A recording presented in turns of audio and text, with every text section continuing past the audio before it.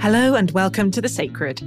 My name is Elizabeth Oldfield, and this is a podcast about our deepest values and the people behind the positions in our public conversations. Every episode you'll hear a conversation with someone who has some kind of public platform. Artists, academics, archbishops, entrepreneurs, politicians, and I'm realising, having looked back at the list recently, a lot of writers, probably because writers are always the most keen to speak about themselves and their work. Our guests come from all kinds of tribes and positions, religiously, politically. And the big idea is that in an age of filter bubbles, a term coined by one of our guests, Eli Pariser, it is really easy only to listen to or read people we already agree with or who are like us in some way, who we don't find challenging or annoying or just illuminating even. And there is good evidence that this tendency, which I think we've always had, but is being really exacerbated and exaggerated, is driving division. We're losing the habit of being able to tolerate differences and disagreements. Our technology is designed actually to feed our deep in-group and out-group instincts. And it's not just our tech. The big sword is what sociologists call the ever-increasing ghettoization of society. We're just less likely to live with, work with, or even marry someone who's different from us. And of course, it would be very, very grandiose to think a podcast is going to fix this. But we hope that in some small way, listening deeply to a range of people who we don't usually hear, who we might not naturally come across, and listening to a conversation in which they don't start with their arguments or their positions, but with their values and their story, that this might help us build the muscles we need to sustain a common life. And we hope we can deliver this all in a warm, smart, easy to digest way, so it doesn't feel like homework. So here's my challenge. Don't flick down the list of episodes looking for someone you already know you like. Listen on double or 1.5 speed if you have to somebody you'd never normally hear and maybe whose very name or position makes you feel that instinctive negative rejection that we do with people. I'm delighted to let you know that we now have transcripts available for all episodes in this series. So if you miss a reference or a book or you want to quote a guest because they say so many great things, it's much easier. And you can find the link to that in the show notes. And a big, big thanks to Abby Allison on the production team who's made that happen. This series, I'm also doing a bit of verbal downloading at the end of the episode, reflecting on what the interview has made me think about. And this is an experiment for this season, for this series. So we'd love your feedback. I'd love to hear your thoughts. Maybe you hate it, but maybe also it has made you think about something else. It's set you off on a train of thought. As always, please do rate, review, and share the podcast. In this episode, I spoke to Louise Perry. Louise is a writer and campaigner. She has a weekly column in the New Statesman and is press officer for the campaign group We Can't Consent to This, which documents cases in which UK women have been killed and the defendants have claimed in court that they died as a result of consensual rough sex. She has a book out next year on the case against the sexual revolution. And we spoke about motherhood, sex, consent, and the outworkings of the sexual revolution. And there are just a couple of things that might be good for you to know are coming. Louise is pretty critical of the surrogacy industry. And we also speak in a very non-graphic way about sexual violence because of her campaigning work. And the final thing to note is that Louise's 6-month-old was in a sling during the interview, so you might hear some very charming baby noises. I really hope you enjoy listening. Louise, we're going to jump right in the deep end, quite deliberately, and it's okay if it feels a bit odd, but it certainly hopefully moves us into a slightly different gear than we sometimes start with strangers. We don't really know each other, so forgive me, this feels, presumptuous and forward. But I want you to tell me what you think your deepest values might be. I frame them as sacred, just because it's a bit slightly less overused as a word, but things that you've tried to live by, values if someone offered you money to give up or compromise on, you'd feel that kind of internal ick factor. You'd feel some conflict around. What came to mind? Interesting you mentioned money, because I was thinking this morning out for a walk about the thing it made me think about was this piece of writing by G.K. Chesterton, I don't know if you've read it, called I Begin with a Little Girl's Hair. So he's responding to a directive from a group of senior doctors who've noticed the fact that a lot of children living in Victorian slums have lice in their hair. And their response to this public health problem is to advise all children living in the slums to have their hair shorn. And Chesterton is appalled by this directive. And he describes seeing a little girl who clearly lives in one of these slums and who has the most beautiful red curly hair. And he describes her walking past his house and he thinks, that girl's hair is beautiful, right? She's right to think of herself as having beautiful hair. Her parents are right to feel pride in her hair.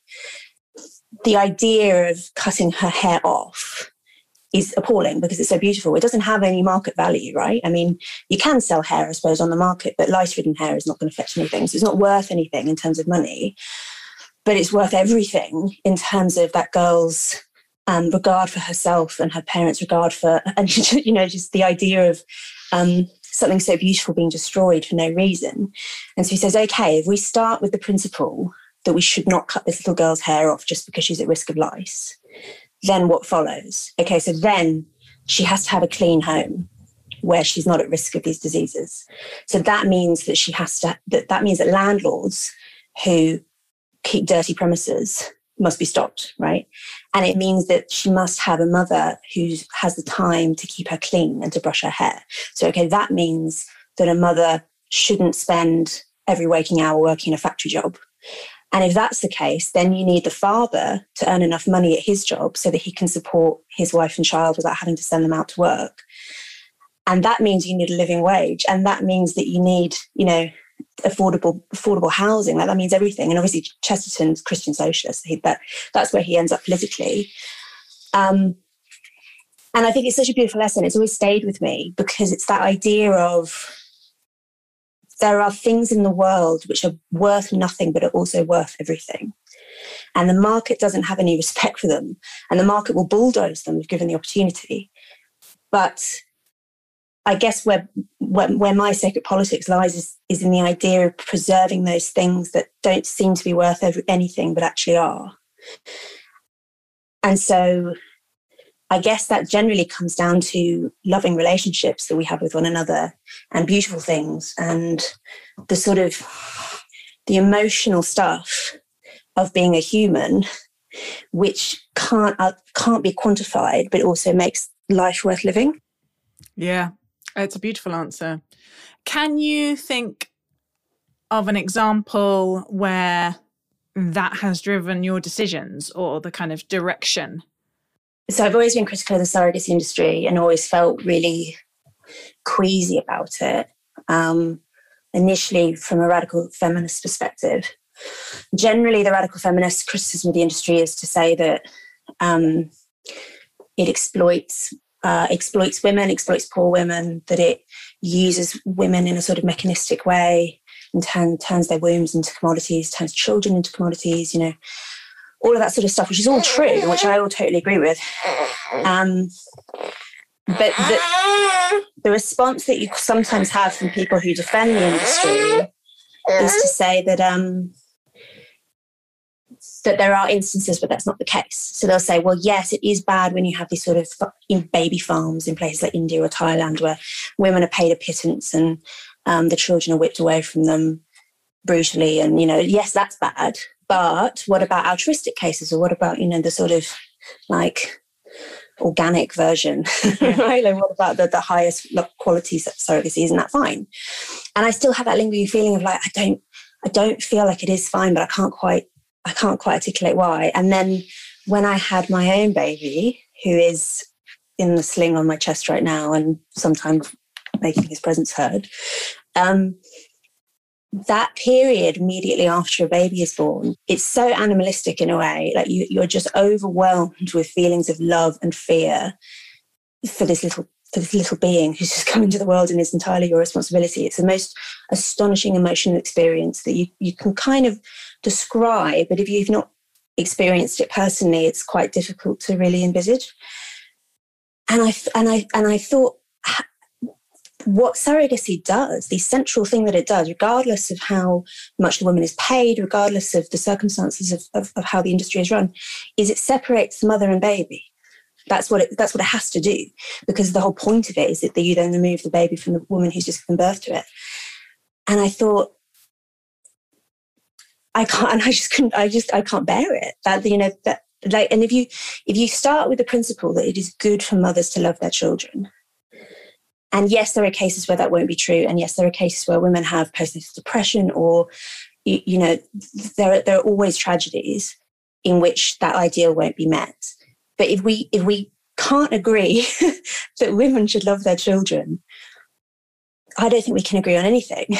And so if you start with that principle that I think we can all agree on, and you get rid of all the tribalism, which normally leads this kind of decision making, then you can't let the surrogacy industry stand. I want to just get a feel of your journey and where you've come from and your formative influences. So tell me a bit about your childhood. Were there any big ideas in the air? Political, philosophical, religious? Paint me a bit of a word picture.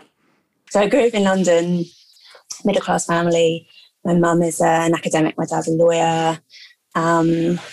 Very, very Guardian ready in the sort of Alan Rusbridger age of Guardian reader. There was a period where when I was a teenager, we used to get 2 copies of the Guardian delivered to our house every day, because my dad would take one to work and then my mum would read one at breakfast and I'd take it to school to read on the train.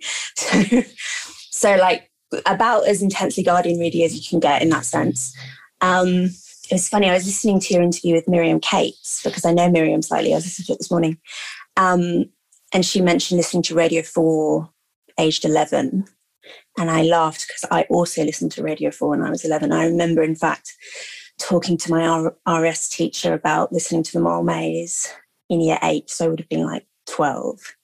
And she was amazed that a 12-year-old listened to The Moral Maze, which was a weird thing to do in retrospect. So, yeah, I guess the intellectual journey that I've gone on is that I've strayed a bit from the kind of typical views of people of my background and my class. Sometimes people can describe me as a conservative. I don't think that's quite right. I actually feel as if I'm still very much like within the old traditions of Guardian reader, and I'm a member of the Labour Party, and I've never voted Tory in my life. But I think in a sense, a lot of the left have moved away from me. And so I've ended up in this slightly odd no man's land politically, which is fortunately an interesting place to be in terms of writing material and so on, but sometimes a slightly lonely place to be as well. Were you writing as a teenager? Like, when did using your voice in this particular way in the written form kind of crystallize as something that you could do for a living? I did a bit in writing for sort of the university newspaper and things like that. But I actually kept it a deadly secret that I aspired to be a writer professionally for ages, because I just thought it was such a ridiculous thing to aspire to. I didn't think it was practical. I kind of vaguely thought, maybe in the future I might do another career and then sort of like arrive at writing in a retirement kind of capacity. But I thought the idea that I would earn a living writing just seems so stupid. I wouldn't share it with anyone really. So I did do bits and pieces. There was actually someone at the editor, a fellow student who was the editor of the newspaper that I was writing for at SOAS. She was actually a person who said to me, "You should think of doing this for a living." I don't think anyone had ever said that to me before, and it did stick with me. I've forgotten her name, but it was really nice of her to say. So after university, I worked at a rape crisis centre, and it wasn't until I left that job and I was kind of in the lurch and I hadn't yet had another job lined up and was sort of doing bits and pieces of other paid work that I thought maybe I should give this a go. So I tried writing some stuff on spec and sent it to people, and the vast majority didn't get back to me. But I did. I got my first paid gig, and then I got my next paid gig, and then it sort of snowballed from there. And then amazingly, I was offered the New Statesman contract like 2 years or 18 months or something after that. Yeah. And so you have a weekly column And you also write pieces elsewhere, and it's sort of wonderfully, it kind of speaks to this sense of political homelessness that you write for The Critic and for Unheard and The New Statesman. But yes. I'd love to hear what you think the role of a columnist is now. I've spoken to a few on the podcast, and I'm so intrigued because when we talk about the public conversations, in some ways, the columnist is like the high priest and priestess of the public conversations. They listen to the kind of roiling, burbling, and then try and condense it into, this is my perspective on this idea of the moment. I'm going to take the temperature of what's going on and I'm going to put an argument forth. It feels to me high pressure, and ethically very interesting because of the role that you have in other people slightly outsourcing their opinions. How do you frame it? Is it a vocation? Is it just a job? Where does it sit? So interesting that you use the word priest in relation to this, because I've always thought, although I've never written this, that the opinion column is basically a sermon. It has the structure of a sermon because you start, there's some like snazzy opening, right? Depending on your... Give it a nice look. Flavor of vicar, right? And then you have, the in place of the Gospels, you have some news event as your peg. And then you expound from there. And it's like a nice little, and it's weekly and it's a little sort of like rounded off kind of like morsel of intellectual wisdom or something. Yeah, exactly. Yeah. And in some ways it fills that, it kind of fills that void in a way. And given that so few of us go to church now, it kind of, it provides that guidance. In terms of the news events. It's something I feel quite mixed about in a way, because I didn't really go into this intending to be an opinion writer. What I wrote initially was reviews. I still write a lot of reviews. I've always been an opinionated person, as my mum will tell me. I was one of those little toddlers who got bored really, really quickly and would got frustrated if I couldn't do things and was like, really vocal and whatever. And now I myself have a baby who is like this. And my mother looks Schadenfreude. Yeah, exactly. I really hate that way that the news media tends towards like churning through and then forgetting events. That you have that terror, particularly when something tragic happens. You have something awful happening in the news, and then you have like the round of opinions, and then you have the round of counter opinions, and then it's gone, right? And then like a week later, it's sort of being forgotten, and everyone moves on, and everyone just slots into their like predictable tribal groups. I always find that quite depressing. I don't like that. So I am on Twitter, and I absorb all of the news through Twitter, as so many people do, because it is the place to go if what you're interested in is news and opinions. But I also don't like it, and I also try and use it sparingly because I think it has a tendency to really flatten thinking and encourage the worst in us. So what I try and do as far as possible in the weekly column is to sort of to resist that pull towards being really angrily polemical, and to try and chew on things a bit more slowly. But there are pressures, right? The sort of dreaded phrase is about, I guess, that piece did very well, which means lots of people felt strongly about it and shared it. And so nuance is sort of an Achilles heel in a column. Do you have conversations with your editors about it, conversations with yourself about it, where like, I actually don't feel that as strongly as I've put it on the page, but for clarity, I have to push it a bit? I haven't had this at the New Statesman, but definitely there's that thing where you try and give a sort of softly opinion, and then the headline doesn't represent that at all because that's not what gets clicked. Yes, I mean, I think that there is obviously that segment of the industry. It's incredibly capitalist industry, right?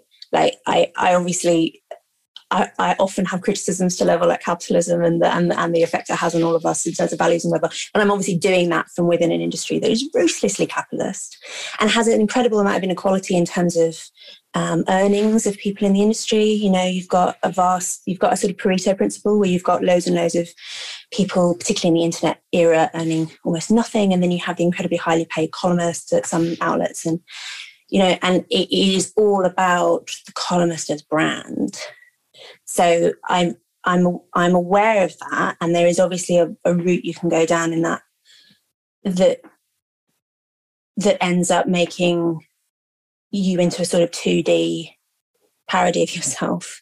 And I think the longer you do it, the more that becomes a risk potentially, because you're playing to your audience. I mean, I know what's going to get clicks, and I know the sort of tweets that go viral. And I deliberately don't do them or do them very sparingly and selectively, and only at times when I feel like it's appropriate. And I hope that it's this funny thing when you write for a print magazine that you might not get a lot of response online, and you might not get a huge number of letters, but there are people who read you every week. And I know I've met neighbours in the street who'll say, "Oh, I read you every week," and so on, which is really such a nice thing to hear.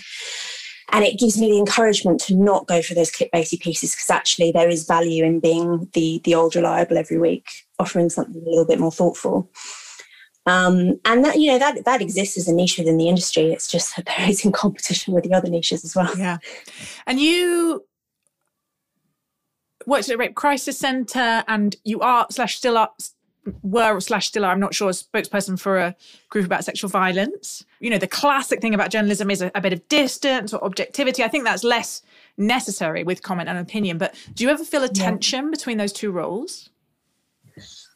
I'd be lying if I said I didn't sometimes feel reluctant to criticise MPs who I need on side for campaigning reasons. That's absolutely that's helpfully true. honest. Yeah, because or whoever other figures that are friends with other figures or whatever. Like, you don't want to. I generally try not to slag people off in print anyway. But yes, occasionally that comes up, and I sort of reason that I'm not doing it. I'm not like a paid lobbyist for oil or anything. Like I'm advancing. Trying to speak for women who've been murdered. Yes, so I'm doing it for a good reason. But yeah, there is sometimes that slight tension, or sometimes the feeling I've had that that I shouldn't write about anything too controversial because I don't want it to impact negatively on the campaign. Although actually I've not had that happen, surprisingly enough. And if anything, what's happened more often is I've had people who like my writing and who work in government or whatever contact me and say that they are supportive of the campaign. If anything, the two seem to have been mutually beneficial so far. And I do often return to some of the themes that touch on the campaign I should say, for listeners who don't know, I'm just assuming that the campaign that we run is called We Can't Consent to This. We document cases where women have been killed and their killers have claimed they died as a result of a sex game gone wrong. We've been seeing that kind of defence tactic used more and more often in the courts in the last decade or so. And unfortunately, it quite often works in terms of getting defendants off with a lighter sentence or avoiding a murder conviction or whatever it might be. We'll come back to that, and I want to talk about kind of consent as the key sexual ethic of the moment. But I want to just stay on motherhood a moment now. We've mentioned it because I'm interested. You're one of the few people I've come across who write and think deeply about motherhood and fertility and the kind of politics of that. You started writing about fertility and maternity and motherhood long before you had your own baby. I gather it was your thesis topic. And what drew you to that subject before it had kind of personal resonance for you? I've been interested in feminism for a long time. And part of the reason I chose it as I did it as a thesis topic for both my undergraduate and my master's thesis, is because no one else was really talking about it. It was like a massive gap in the academic market because there was just almost no interest. I remember writing about, I did my undergraduate thesis on wet nursing historically. And I remember in a study group that we had describing my research topic, and one of the other students who was doing something incredibly like esoteric on something to do with like a theatre group in Palestine or something, described my topic as niche. I was like, yeah, it is niche in the sense that like all of our research topics are niche. That's kind of the point. You find a niche, it's not yet been filled. But also it's like we're talking about not wet nursing necessarily, but everything to do with motherhood. We're talking about something that affects literally everybody because we were all babies once, and a little under half of us will be mothers at some point. And yet it's sort of treated as this like funny, niche interest, which I don't think it is at all. So I've always found it interesting for that point, partly just the fact that it feels like the elephant in the room, particularly in feminism, which has always had a very vexed relationship with motherhood. Yeah. My children are 5 and 7. And I remember on maternity leave being like, why are there no books? Why does this not show up in all the novels I love? This powerful, mystical, life-changing experience seems to be intentionally excised from the great body of art about the human experience. And all the books are like how-to books. There's very few women reflecting on the kind of philosophical and existential elements of it. I feel like that's changed even in the last 5 or 10 years. Do you see it kind of becoming more visible? Yes, although my only complaint on that, there have been lots more books on motherhood and I really welcome it. My only complaint is it still so often gets framed as a struggle and a burden, which obviously it is. Yeah. Right? Like that is obviously one component of it. But it's, I think the joys of it are quite rarely acknowledged. I guess because often writers feel as though they're sort of shadow boxing with this old enemy of the angel in the home. And this idea that we're all supposed to be sort of these like joyous, messy goddesses.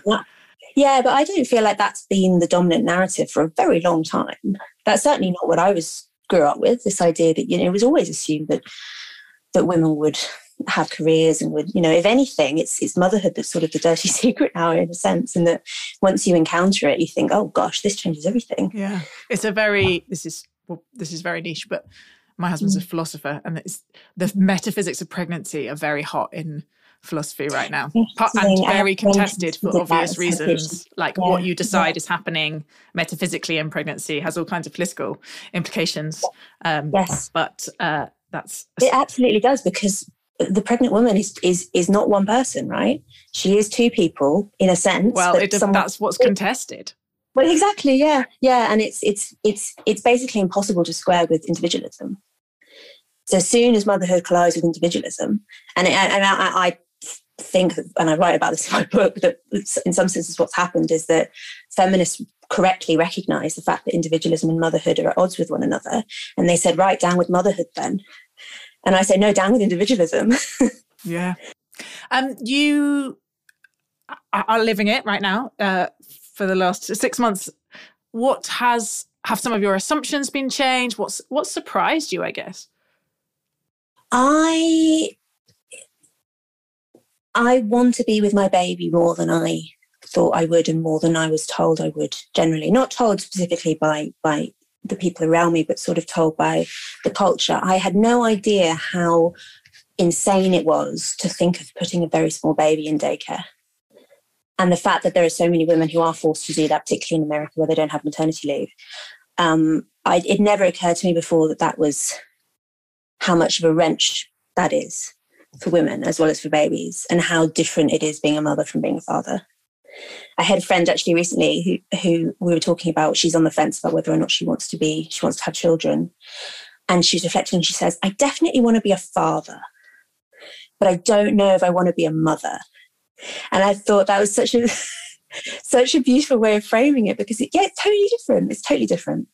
And motherhood there's an asymmetry to it that you just cannot surmount, right? You can try and surmount it by things like formula and daycare, and there are strategies you can kind of use, but you're always sort of kidding yourself. Like it is a totally different experience for the woman, and always will be. So tell me about this thread that you're pulling on around the sexual revolution and the kind of sexual culture that we're in now, and what it means for women. What made you want to write the book that you're writing? I mean, largely because no one's written it. And it feels sort of crazy that no one's written it. There have obviously been lots of really, really good radical feminist books written about the problems with sex positive feminism and with sexual libertarianism in general. Can you just define those terms, which some people will be very familiar with, but sex positive or sex positive feminism, just define it for me. So sex positive feminism is a strain in feminism that emerged in about the 80s, 90s. And it basically is a reaction against both conservative and religious moralizing on sex, and also on some feminist traditions which have been very negative, particularly about heterosexuality. And what sex positive feminism does is it says actually there's nothing inherently bad or shameful or whatever about sex, and as long as everyone is consenting and has the capacity to consent, then our default state should sort of be taking a positive attitude towards it. And we should regard all of the beautiful complexity of human sexuality. We should sort of celebrate, engage with in an open-minded way. Yeah. What it often translates to in practical terms is I would say, naive view of things like the sex industry and of sadomasochism and certain areas of sexual life which are much more grim and which I don't think we should regard positively. I mean, I sort of regard it as being, I understand the sentiment behind it in terms of reacting against something that has often been very unpleasant, but it's sort of like describing yourself as food positive or something. It's like, yes, food is great. We all love food, but that doesn't make anorexia a good thing. That doesn't make McDonald's a good thing. That doesn't, it's this absolutely huge area of human experience, which is very complex and very political. And I don't think that positivity should be our default state. I think being critical should be our default state. So tell me, what do you think the legacy is for women of the sexual revolution? I guess historically, but particularly right now. I think it's very mixed. And the thing that I really want to argue against in this book is the kind of the progressive view of the last 100 years in terms of sexual culture. The idea that we've seen this steady upward march towards everything being much better for everyone. And it sounds like I'm strawmanning, but it's not very far from the truth. This idea that people in the past were just wrong, and they were wrong because they were bad, or they were stupid, or and that in some time around 1964, we all sort of woke up and decided that actually we'd been really silly, and that there are still some people who are catching up. And I used to totally buy into that narrative of history. I mean, not just related to sexual revolution, but related to all sorts of things. This idea that we are, as modern people, we are uniquely insightful. When you pause to think about it, is actually nonsense, but it's a very prevalent view. And the feminist iteration of it as well, which I think is particularly flimsy, is sort of like the great woman view of history almost. This idea that some feminists arrived who were blessed with particular insight and they sort of persuaded everyone. And this is where we got to. I think that there obviously have been extremely important, influential individuals who've had a role in directing all of these political movements. But I think, as you say, I'm a Marxist conservative in that I think it all comes down to the material in the end. And what's changed for women in the last 100 years is, yes, the arrival of the feminist movement and all the important texts surrounding it and so on, but it's also things like washing machines, it's things like tampons, it's things like the fact that we now have an economy which is much less based on human physical strength, which will obviously be advantageous for men because they're much stronger than women are. It's because we have the means of limiting childbearing, all of this. That's what's changed for women, really. And then the politics comes after. And I think the thing for the sexual revolution is the pill. And then the decriminalisation of abortion, which came subsequently. And I don't think that we've really reckoned as a culture with what the pill did, because it's only been 60 years, a couple of generations. And actually its effect has been startling. That it's just, I've read it described as being a technology shock. It's this thing that arrives in the world and suddenly, because a young woman who appears fertile but actually isn't, has her fertility suspended, is in a sense a totally different biological creature from a woman who is fertile. And I think that some of the effects of that have been really good, and I think some of the effects of it have been bad. And I don't think that we've spoken enough about the bad things. And that's what I'm trying to do now, because I think that it's wrong to frame the consequences of the pill and everything that came with it as being unambiguously good for women. I think that there are some elements of it that were good for women, but I think actually it's mostly that the key winners of all of this have been a subset of men. Which subset? And then what are the ways that it's been bad for women? So I think that the group of men who've done really well out of the sexual revolution are basically the Hugh Hefners of the world, right? The men who are really interested in having a lot of casual sex and are attractive enough to get it, and now don't have to deal with consequences of it in any way, and can basically regard sex as being a meaningless social interaction, a leisure pursuit. My friend Aaron Sabarium, he's an American writer. He coined this term sexual disenchantment to describe what's the way in which our view of sex has changed in the post-sexual revolution era. He takes it from the Max Weber's view of disenchantment of the natural world, where when the one consequence of the Enlightenment is that we used to understand the natural world as being sort of governed by supernatural forces. And then as we came to understand it in a mechanistic way, we let go of that, and we no longer understood it as being magical or like imbued with any kind of spirit. And I think that's what we've done with sex as well, in that we used to understand it, for good and ill, as being literally a sacred thing, and also sacred in a more abstract way, in that it was the means of creating new life. And the ideal form of sexual interaction was creating new life within a loving partnership. And obviously that didn't always happen. Obviously there have always been people who have not regarded sex in that way. There have always been, the worst possible examples of sexual misbehavior. But when we discarded that and we tried to understand sex in a new way as being something devoid of any kind of particular moral status, I think that we lost a lot. And I think the women particularly lost a lot, because actually it doesn't serve women's interest to pretend that female sexuality is the same as male sexuality. It's different in some really important ways. And one of the ways in which it's different is that women find it much, much harder to detach sex from emotion. And trying to do that results in all kinds of harms. It's kind of like what we were talking about at the very beginning of our conversation about, starting with certain fundamentals and then going from there. And I think that if we start, for instance, with the fundamental view that no one actually believes sexual disenchantment. Like in practice, no one actually regards sex as being just like anything else.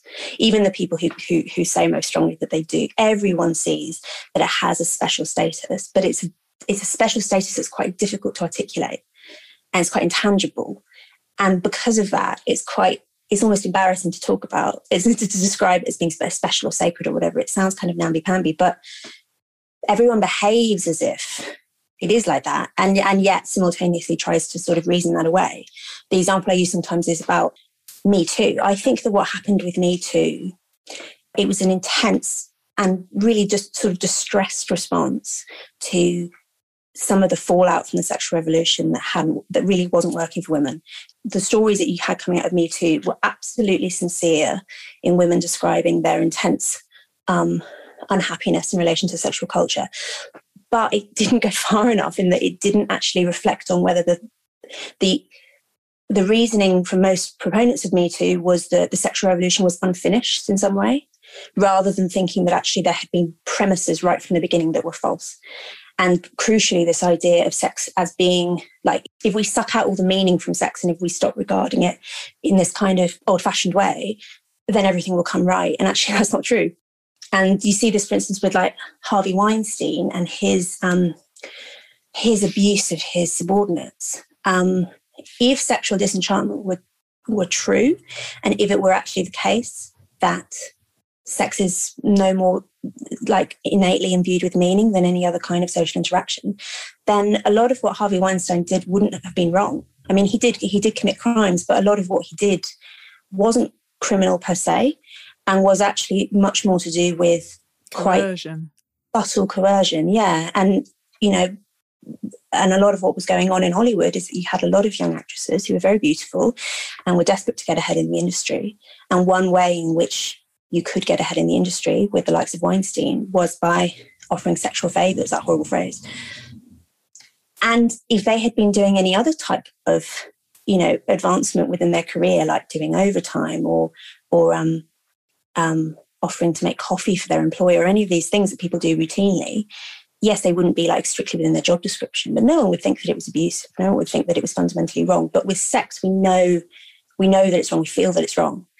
And yet, if you try and sort of reason that away, then that becomes impossible to articulate. And all that you've got left is talk of consent. And yeah, sorry, go on. Unpack that for me, because I was reading a little bit about the campaign, the We Can't Consent to This, and the kind of pushback from very porn positive, sex positive, kind of sexual libertarian groups are around some of this is often this sense of concern within a thing that involves two consenting adults is just prudishness or kink shaming is a new phrase I learned reading about you. And old to me. Kink shaming. Moralistic, repressed, all of these things. Because basically anything within two consenting adults goes. But and there are those, I gather, that would say if some, to the point of really serious bodily harm, if it's been consented to, then ethically that's fine. How widespread do you think this is as a position, or is it just sort of part of the white noise that is showing up in unexpected places?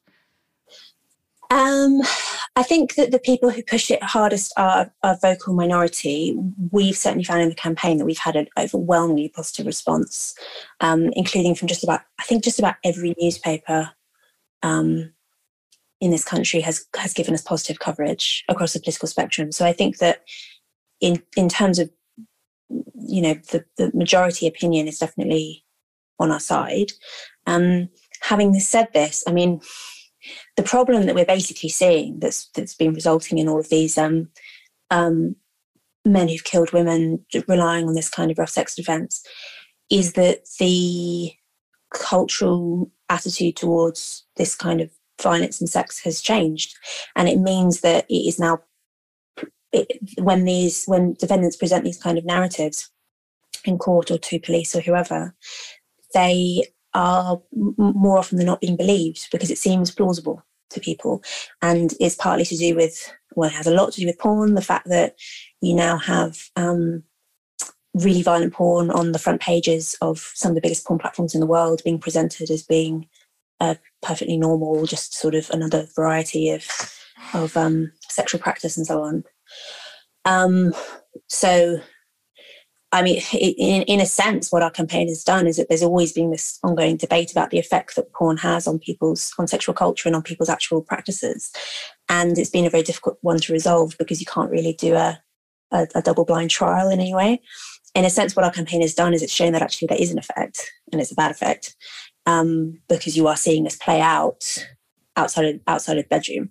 I mean, the thing that I would say to the people who say that this is fine if there's consent, I mean, well, several things to say, but one of them being that just to be clear, I don't think anyone would argue, very few people would argue killing someone is fine if there's consent, but they would say almost any practice if there's consent. Yeah. There's a very small minority who would say that you can kill someone with consent, but they are very unusual.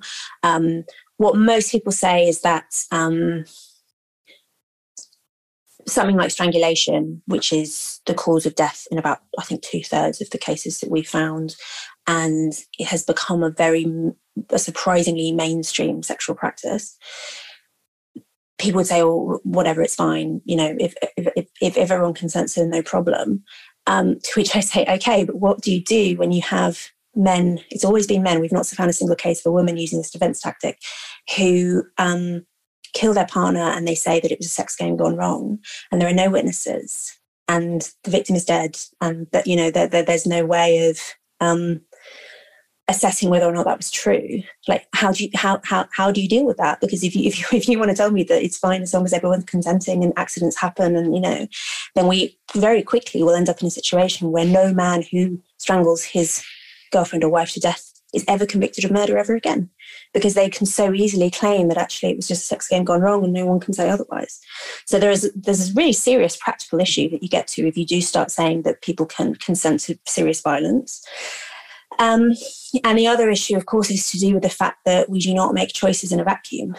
And this has been very well understood by behavioural scientists. We've got now, I can't remember when Nudge was published, so it must be 20 years ago or something, right? The government fully understands the fact that people's choices can be influenced quite subtly. The reason that you have chocolate bars next to the checkout tills when you go to the supermarket is because the supermarket knows that you're more likely to grab it if it's next to you while you're queuing.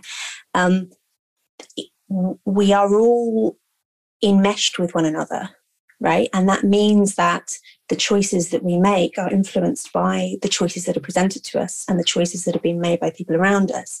And so it's not good enough to say that because someone's choosing something, that means that it's good for them or good for anybody else. Mm-hmm. And that's the kind of individualist message.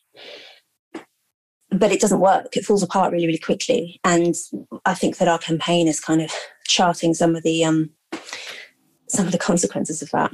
It goes so deep, right?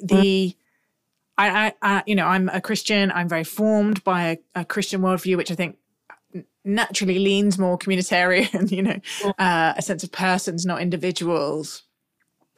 But still, I am formed by a culture whereby judging someone else's choice or saying there might be moral implications for me because of your free choice in your sex life feels so uncomfortable and deeply anathema. And no one, then people have the spectrum of, deeply authoritarian societies and morally repressive societies. We all watch, what's the thing with the red hoods? Handmaid's Tale. Well, what's a Handmaid's Tale? It feels like they perceive pure individual freedom on one hand versus everyone giving up their right to their conscience or whatever it is on the other. The idea there might be some space in the middle is really difficult. How do you make that case? What actually helps you engage across those differences and meet people across those divides in ways that feel more productive and less adversarial, if you have found things that help? I mean, I start by saying that it's not the case that we do, in practice, in law, and also more generally in popular discussion, we're not actually anything goes. Like, there are actually a lot of things that are either criminalized or, the law has set a boundary and said that certain things are, certain sexual practices are not to be condoned, even when they don't have an obvious victim, even when, bestiality, for instance, is an example of something that is criminalized, even though like the consent model is actually quite, I don't want to go into details, but, we have set a boundary. Yeah, we've already decided that there are some things that actually we don't permit. The question is where we set that boundary. Every society sets a boundary. What's difficult is deciding on where to set it. And absolutely, there are authoritarian governments that have set it far, far, far too repressively. Yeah, but we do say that, sexual repression is not an evil. Sexual repression is necessary. Everybody has to repress their sexual urges in some manner, right? If you fancy someone and they don't fancy you back, you have to repress that. The law tells you that you have to. The question is just how much repression we demand of people. One of the very common responses that we get to the campaign and just generally to some of the discussions on BDSM and also prostitution and so on is people who say, but what about women who consent to being subjected to this? What about women who ask to be strangled and so on?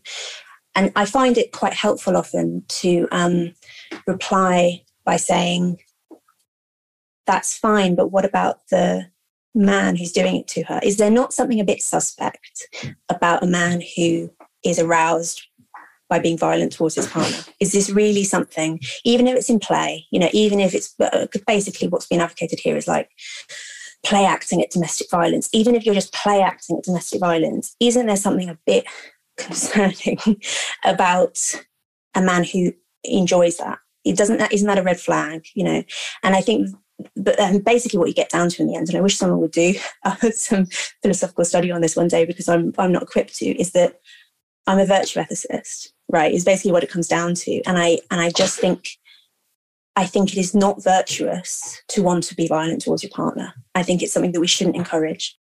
Louise Perry, thank you so much for speaking to me on The Sacred. Thank you very much.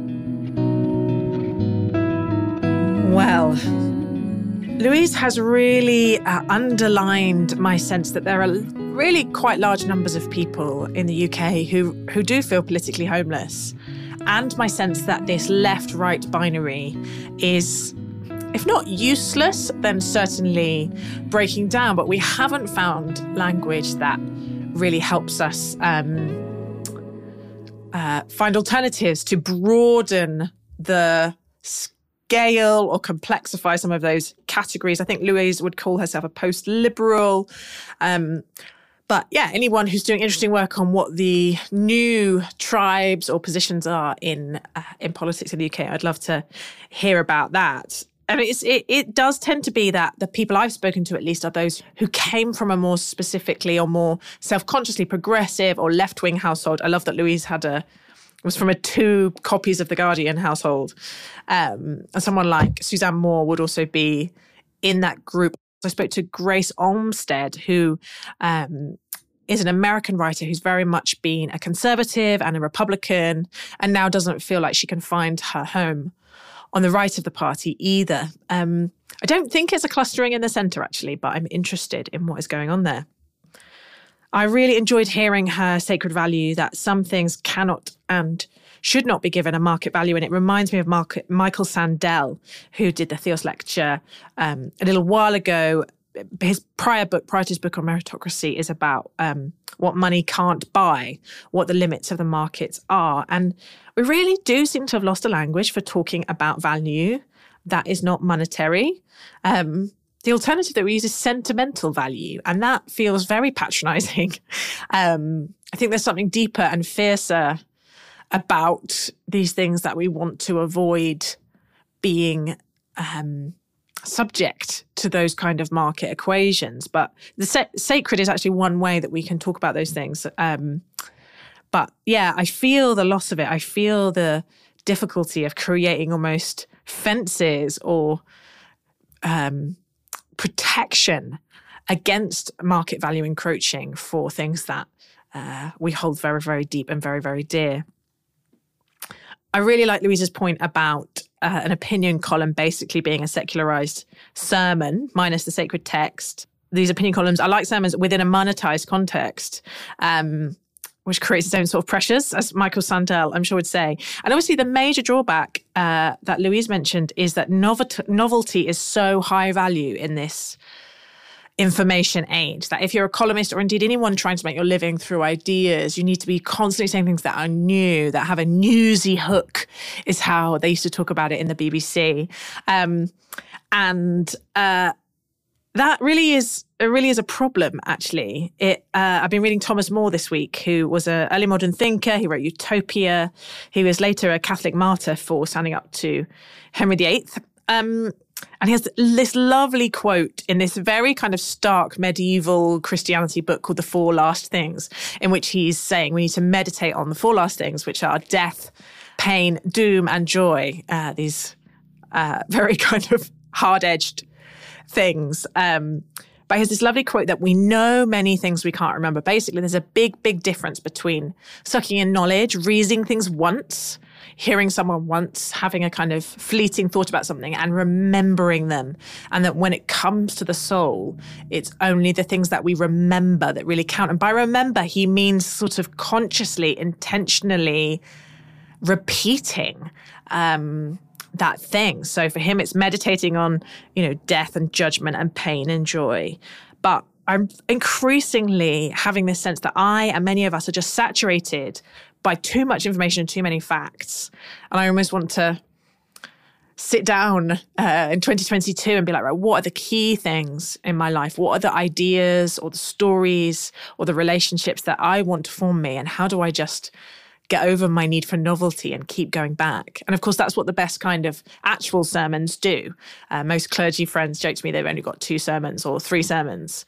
And we go to church to hear the same things spoken about again and again, week on week, in a way that we hope can form us. And that's hard for opinion columnists to do. So I like opinion columns, but I've decided I like sermons more, as my conclusion.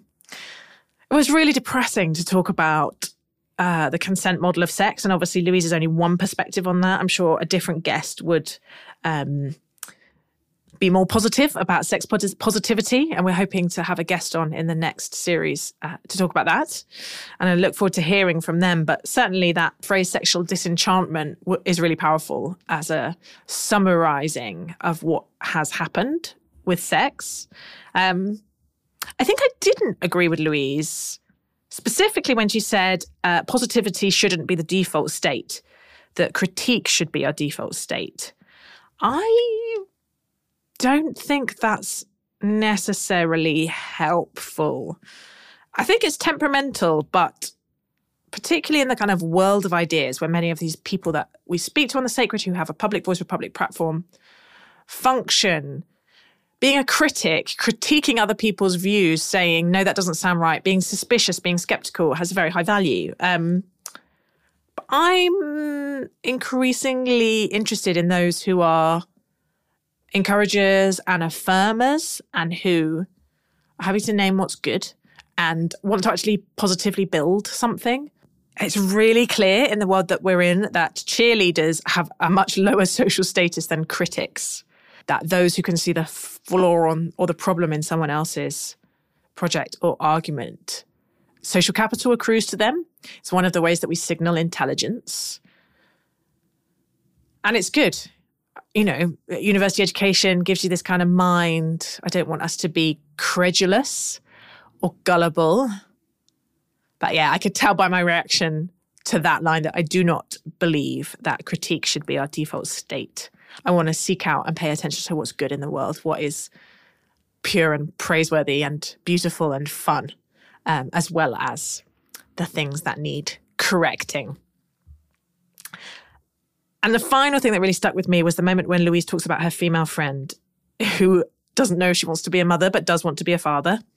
It's such a pithy summation of some of the tensions in that. That's all from me. Please do get in touch if anything that Louise said or any of my thoughts struck a chord or set off a train of thought, or you want to react to with the other side of the argument. I'd be really interested to hear that. Speak to you soon.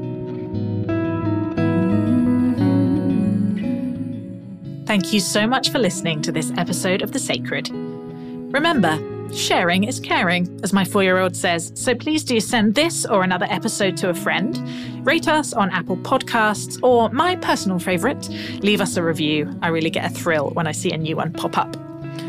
Huge thanks to Abby Allison for research and production support, and Emily Down for our visual identity. We are edited by Drew Hawley, and our music is composed and arranged by Luke Stanley, with vocals by Lizzie Harvey. The Sacred is a project of the think tank Theos, and you can find out more about our work at theosthinktank.co.uk.